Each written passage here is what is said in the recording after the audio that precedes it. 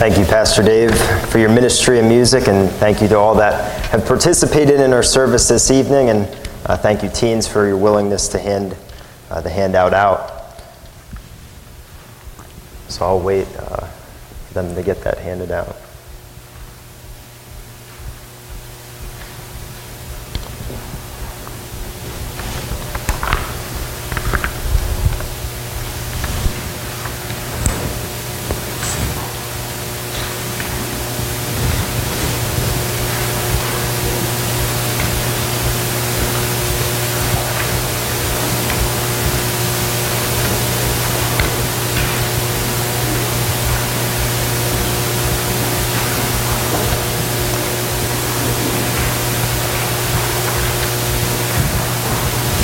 All right, thank you again for everyone for coming back out this evening.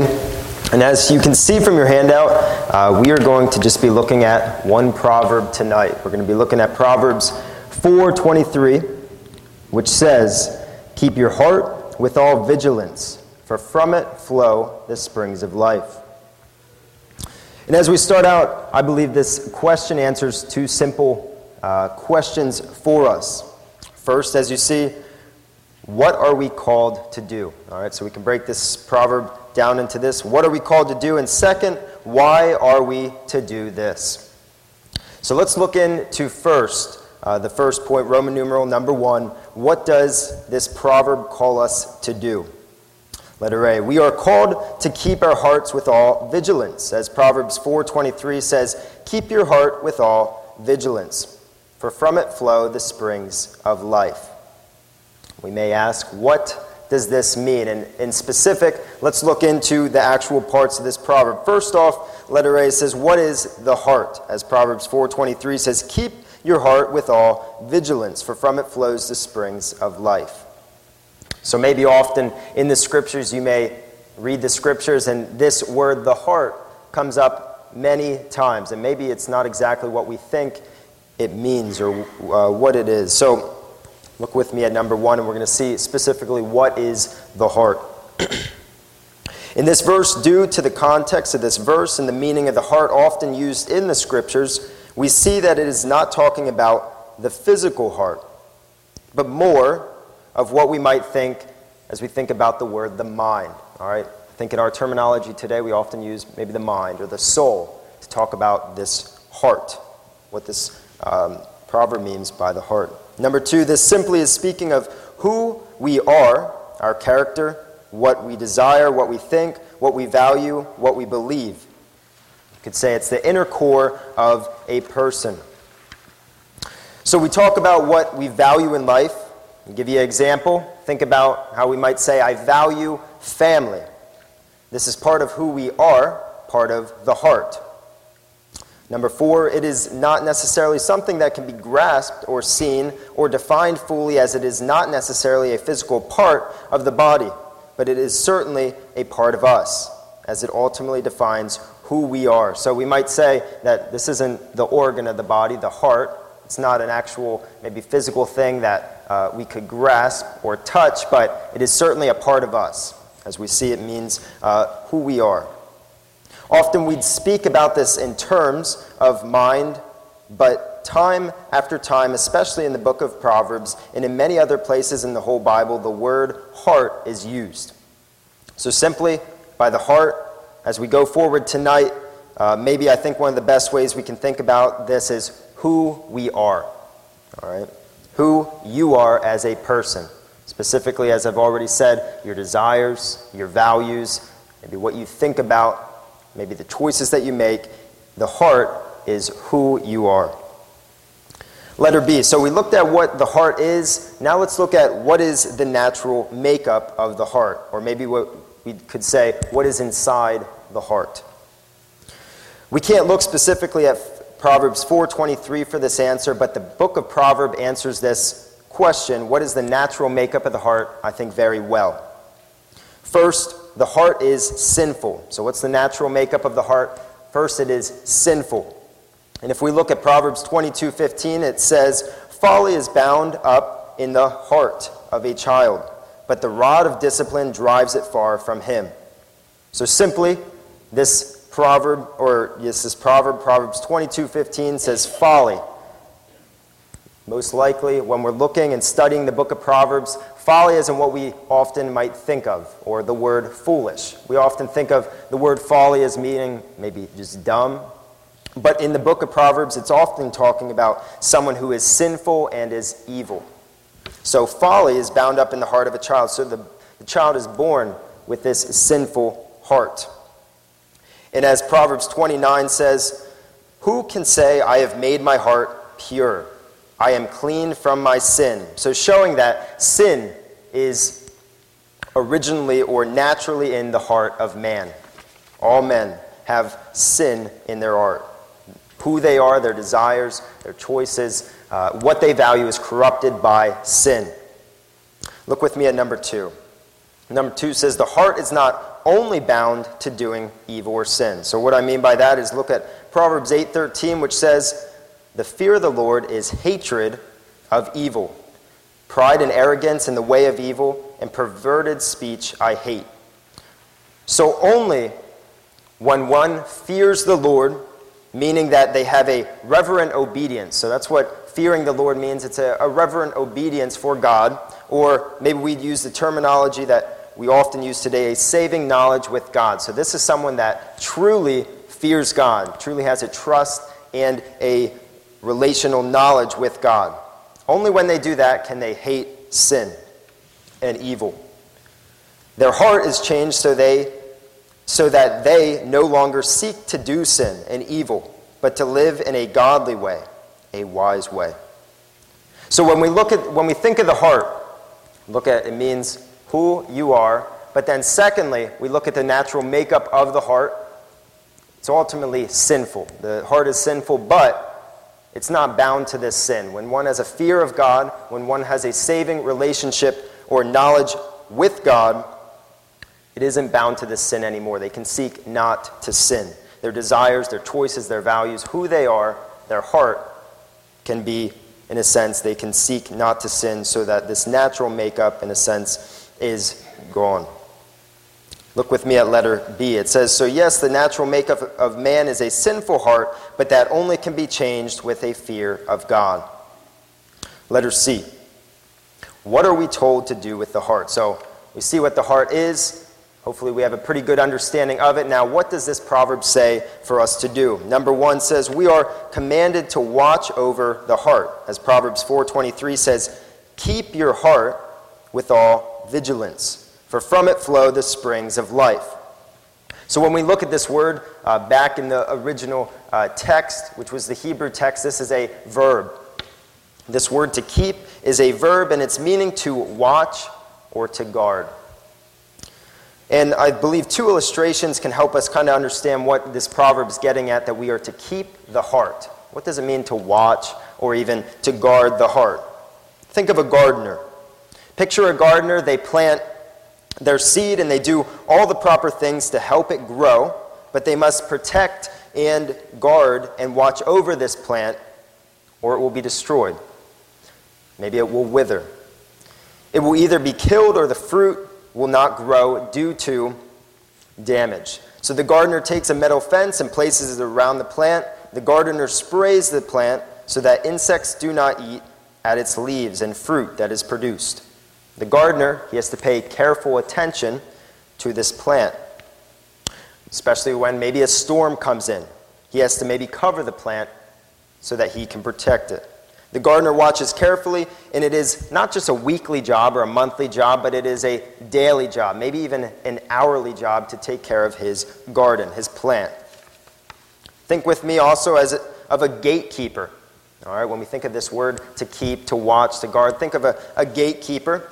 This word to keep makes me think of a gatekeeper in the sense that they would watch who came in and out of the town or castle, making sure that they were safe.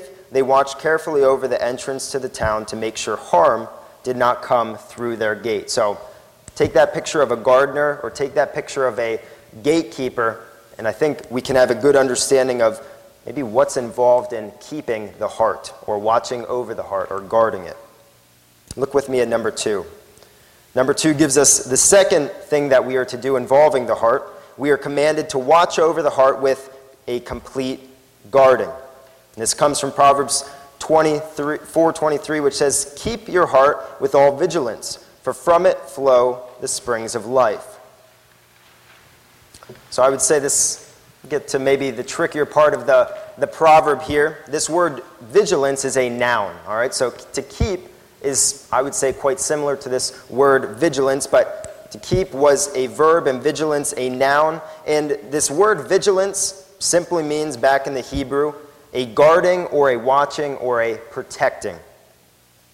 Letter B, this is the same word used in Nehemiah 4:15 through 23, specifically verse 22, when it speaks of their guarding the wall that they were making. So we're not going to look into that passage and read in full, but simply we can think of Nehemiah. We knew that he is the man who rebuilt the wall of Jerusalem after it was destroyed, after the people of Israel went into exilement, and they dealt with a lot of opposition, a lot of people trying to stop this, so they set up guards, and they guarded day and night their part of the wall. When some of the men were working on the wall, the other men, they were guarding. All right, so this complete guarding, as C says, as C says, this is a careful and complete guarding. You are not letting anything slip past your sight. You are aware and alert. So if you look with me at D, I think this will summarize this first half, or this first part of the proverb for us. To summarize the first part and half of this proverb, or to put it maybe just in other words, we could say, watch over who you are as a person, your desires, your character, your values, with a guarding that is aware, alert, and complete. But before we answer this question, or answer the second question, we've been told what we are to do, or what we are called to do from this proverb. Before we answer why we're to do this, I want to answer the question as to, what is the heart to be kept from? All right, so we saw the natural makeup of a man, which was sin, but what is the heart to actually be kept from? What are we to be looking out, protecting it from, guarding it from, and watching it over to make sure this doesn't come? What is that? I believe Proverbs 4:20 through 22 answers this. So in this question, we can look specifically to the preceding context. It says in Proverbs 4:20 through 22, which is the immediate verses before, of course, Proverbs 4:23, it says in these verses, "My son, be attentive to my words, incline your ear to my sayings. Let them not escape from your sight. Keep them within your heart." Verse 22 says, "For they are life to those who find them, and healing to all their flesh." So we are to watch over our hearts that nothing contrary to this word, as Proverbs 20 through 22 says, make sure nothing contrary to this word enters or dwells in them. And we may be thinking, what is this word? All right, what does this father tell his son to make sure this word goes and stays in his heart? What is this word? Look with me at Proverbs 4, verses 1 through 5. They say, "Hear, O sons, a father's instruction, and be attentive that you may gain insight. For I give you good precepts, do not forsake my teaching. When I was a son with my father tender, the only one in the sight of my mother, he taught me and said to me, let your heart hold fast my words. Keep my commandments and live. Get wisdom, get insight, do not forget, and do not turn away from the words of my mouth." So simply, you could say that this word is godly, words of godly wisdom. Nothing contrary to wisdom is to enter our hearts. We are to watch over our hearts that our desires and our thoughts do not become corrupted with sinful tendencies. Letter B. Not only bitterness, or not allowing bitterness, lust, jealousy, or deceit corrode our heart, but only to allow wisdom to dwell within. Our hearts are to be kept from the sinful and foolish tendencies that naturally make up the heart. So that is what the heart is. That is how we are to handle the heart. Now let's look at why this proverb tells us that we are to do so. Look with me at Roman numeral number 2. We come to our second question, which is, why are we to do this? So we are called to keep our hearts, to watch them, to guard them with this complete, in this full guarding. Why? Why are we to watch over who we are as a person? Why are we to guard our desires and thoughts from sin and evil? Look with me at Proverbs 4:23 again. Keep your heart with all vigilance, and here's the reason, for from it flow the springs of life. So proverb gives us the reason at the second half of this proverb, for from it flow the springs of life. As the letter B says, the proverb is relating the heart to a fountain. Just like water flows from a fountain, the quality, the pureness, and cleanness of the water depends upon the fountain it comes from. So too the actions, decisions, plans, and the whole of our life depends upon what is in our heart. For example, number one, if our heart is corrupt, then our life will be corrupt. If our heart is joyful, then our life will be one of joy. If we are bitter, in our thoughts towards others, that bitterness will manifest itself both out in our words and our actions. And number four, if we love others within our heart, that love will be shown in how we act toward that person. So we see the heart has a direct effect on our actions, all right? How we live life, how in a sense we might live a moral life. Letter C. The context of the passage that Proverbs 4:23 is within lends itself to this understanding in verses 24 through 23, or through 27. So what this passage is going to show us is, in a sense, what is affected by the heart. It says in verses 24 through 27, "Put away from you crooked speech, and put devious talk far from you. Let your eyes look directly forward, and your gaze be straight before you. Ponder the path of your feet, then all your ways will be sure. Do not swerve to the right or to the left. Turn your foot away from evil." So as D says, the proverb shows the outflow of the heart in mentioning one's speech, eyes, and choices, and decisions one makes in choosing to live sinfully or righteously. So the rest of this proverb in the context, it lays out for us what the heart affects. All right, the actions of life, so the speech, all right, the choices that are made, even what our eyes look at, the heart, it depends on the heart. E, these things can only be lived out, so the eyes, the speech, the choices can only be lived out when the heart is intact, when the heart is producing these things. So that is, in a sense, the meaning of our proverb that we're dealing with today. We look at who we are and that we are to watch and to keep and to guard over it, and we see why. The reason why is simply because the heart affects everything else. It affects all the actions that we will do in our life. It affects our life completely. So look with me at Roman numeral number 3. Kind of tries to sum it up or maybe put this proverb in other words. It says, so simply, or in other words, since our proverb is so short, what is this proverb saying? Or what are we to take away from this proverb? What we can take away is watch over your heart with a great protection in every moment of life, realizing the effect that it will have on your life. So look with me at Roman numeral 4. What I'd like to do now is look at what this actually looks like. All right, and we're going to look at quite shortly, but we're going to look at just a small piece from King Solomon's life, more towards kind of the middle, the latter part of his life. But we're going to look at the wisest man on earth, a part of his life.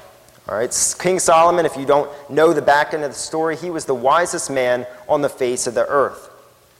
And we might ask, how could he sin in such a great way, as we're going to see he did in this passage before us? So let's see how, in a sense, King Solomon is a poor example of this proverb he possibly wrote or he collected, and see how he did not watch over his heart and his life was affected by it. So look with me at number 1. Gives the point, King Solomon did not watch over his heart with a complete guarding.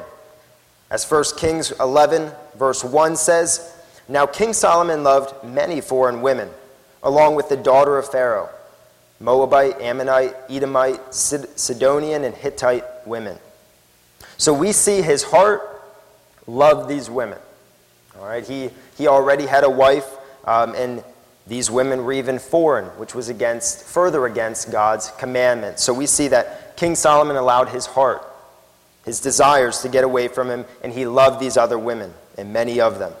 Number 2, King Solomon loved, desired, and longed for many foreign women, women directly disobeying God's commands. As 1 Kings 11:2 says, "From the nations concerning which the Lord had said to the people of Israel, you shall not enter into marriage with them, neither shall they with you.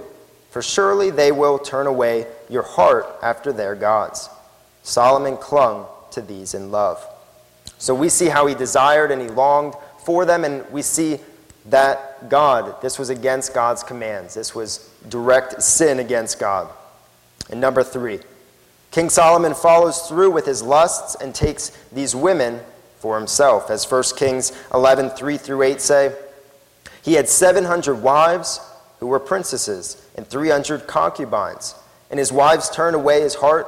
For when Solomon was old, his wives turned away his heart after other gods, and his heart was not wholly true to the Lord his God, as was the heart of David his father." Verse 5, "For Solomon went after Ashtoreth, the goddess of the Sidonians, and after Milcom, the abomination of the Ammonites. So Solomon did what was evil in the sight of the Lord, and did not wholly follow the Lord, as David his father had done. Then Solomon built a high place for Shemesh, the abomination of Moab, and for Molech, the abomination of the Ammonites, on the mountain east of Jerusalem. And so he did for all his foreign wives, who made offerings and sacrificed to their gods." So we see that King Solomon did not guard his desires and his thoughts, and he loved these women within his heart. This then led to him marrying some of these women and taking others to be his concubines. Not only did he have many wives, but they were foreign as well. This was a direct sin against God. So we also see how when his heart was not kept from sin, not only did he marry these foreign wives, but they led him into idolatry. He ended up building altars, places of worship for these other idols, obviously not God, against his God. And he built these things and worshipped these idols. So he let his heart somewhat get away here with these women, but it further progressed even into more sin in his life. It corrupted his actions even further in the sense that he worshipped other gods. As Dee says, King Solomon's life illustrates this proverb in a negative way, that he possibly wrote or at least collected the books of the Proverbs. He did not watch over his heart and allowed himself to desire sin, to lust after women, so that his actions and his life was corrupted with this lust, in that he sinned by having all these women and worshiping their gods. So the simple point that we can take away from King Solomon is that his heart was corrupted. So the rest of his actions that he lived out, we see that they were corrupted as well. He allowed his heart to love, to even maybe lust after all these women, and that corrupted in his actions in the sense that he ended up actually marrying them. He ended up worshiping their gods and helping them worship the gods or the idols that they had. Look with me at the last point that we have. Number 5. How can the heart be kept? Maybe that's one of the most important questions we can that we can ask when we come to this proverb. How can the heart be kept? So as we think about how we can keep our hearts, how we can watch over them with great care, how we can guard them from the sins that are so prevalent and constantly tempting us, I ask if our hearts are so important, as we see that they, in a sense, our actions depend on our heart. If we see that it's so important, as they lead to all that we do in life, they will affect the whole of our life, I ask you the question, why?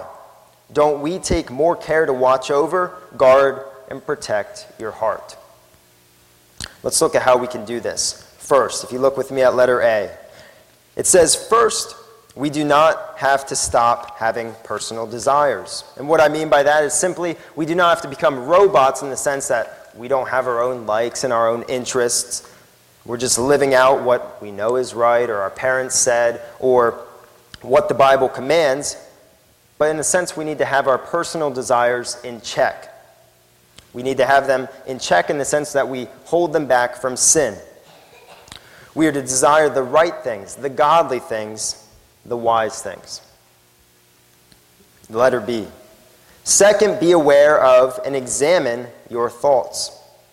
So that simply is just realizing what you are thinking about. Know what you are thinking. What are your desires? What are your values?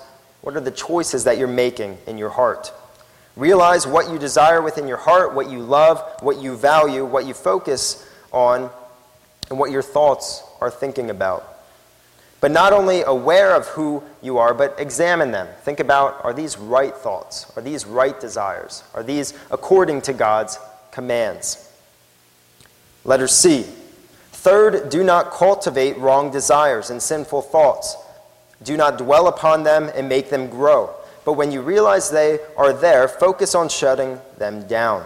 So simply that means when you have these maybe sinful thoughts, all right, or maybe you're tempted in a certain way, don't cultivate these. Don't think upon them even more, but realize they are wrong and in a sense shut them down. Fourth, realize that it is inevitable that impure thoughts come. So you will be tempted. For example, you will be tempted to be bitter about someone's disrespect towards you. You will be tempted to lust after someone of the opposite gender. You will be tempted to think about how you can get revenge on your coworker for how he humiliated you the other day. And certainly we have to realize that temptation is not sin, but when we take it a step further and maybe think about how we can sin in this way or how we can do this or that, then that's when it becomes sin. So we have to realize and maybe have our guard up that these temptations are going to come. Fifth, don't place yourself in situations or with people which will spur sin to grow in your heart. So know the places that you're tempted in. Maybe it's a restaurant, maybe it's when you're at a family member's house, maybe if it's when you're in private. Know the places where you're tempted to sin. And then also know the people who aren't good influences on you. Kids, that may be people in school. Maybe for adults, it's people in the workplace or with your friends. So knowing the people that in a sense won't help you guard your heart or make it easier for you to let that guard down. F. Sixth, having heavenly things on our minds and treasuring within your heart the word of God. As Proverbs 4:20 says, let them not escape from your sight. Keep them within your heart. So simply reflect on, meditate on, and think about God and his ways. Seventh, this is no monthly task or something to deal with when you get in trouble or when you are feeling guilty, but this is a habitual task. And by habitual, I just mean it's a continual thing that we are to be doing. We are to continually maybe examine our thoughts, all right? Realize what we are thinking. We're to continually think about our desires, the desires that we have.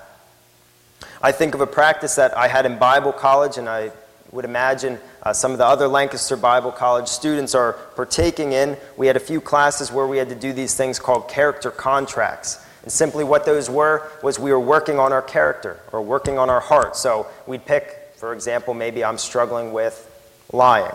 I'd pick that sin and I'd look in the scripture for different maybe examples or different verses about this sin of lying. And then I'd come up with different tasks that would help me work on not lying. So maybe that would be getting an accountability partner. Maybe that would be studying these scriptures. Or maybe it would be confessing this sin when it took place. So something like that. They gave us that practice of this character contract to continually work on our character, our hearts.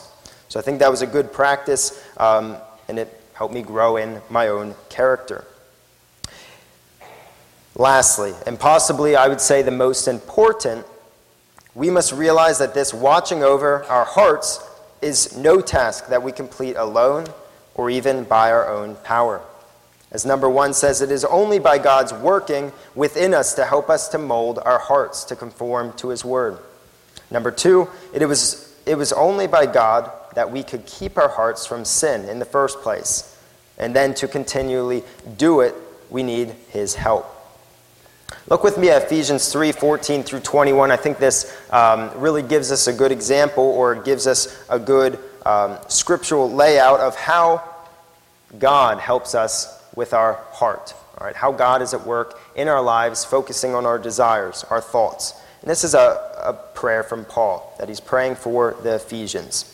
says starting in verse 14, it says, "For this reason I bow my knees before the Father, from whom every family in heaven and on earth is named, that according to the riches of his glory he may grant you to be strengthened with the power through his Spirit in your inner being, so that Christ may dwell in your hearts through faith, that you, being rooted and grounded in love, may have strength to comprehend with all the saints what is the breadth and length and height and depth, and to know the love of Christ that surpasses knowledge, that you may be filled with all the fullness of God."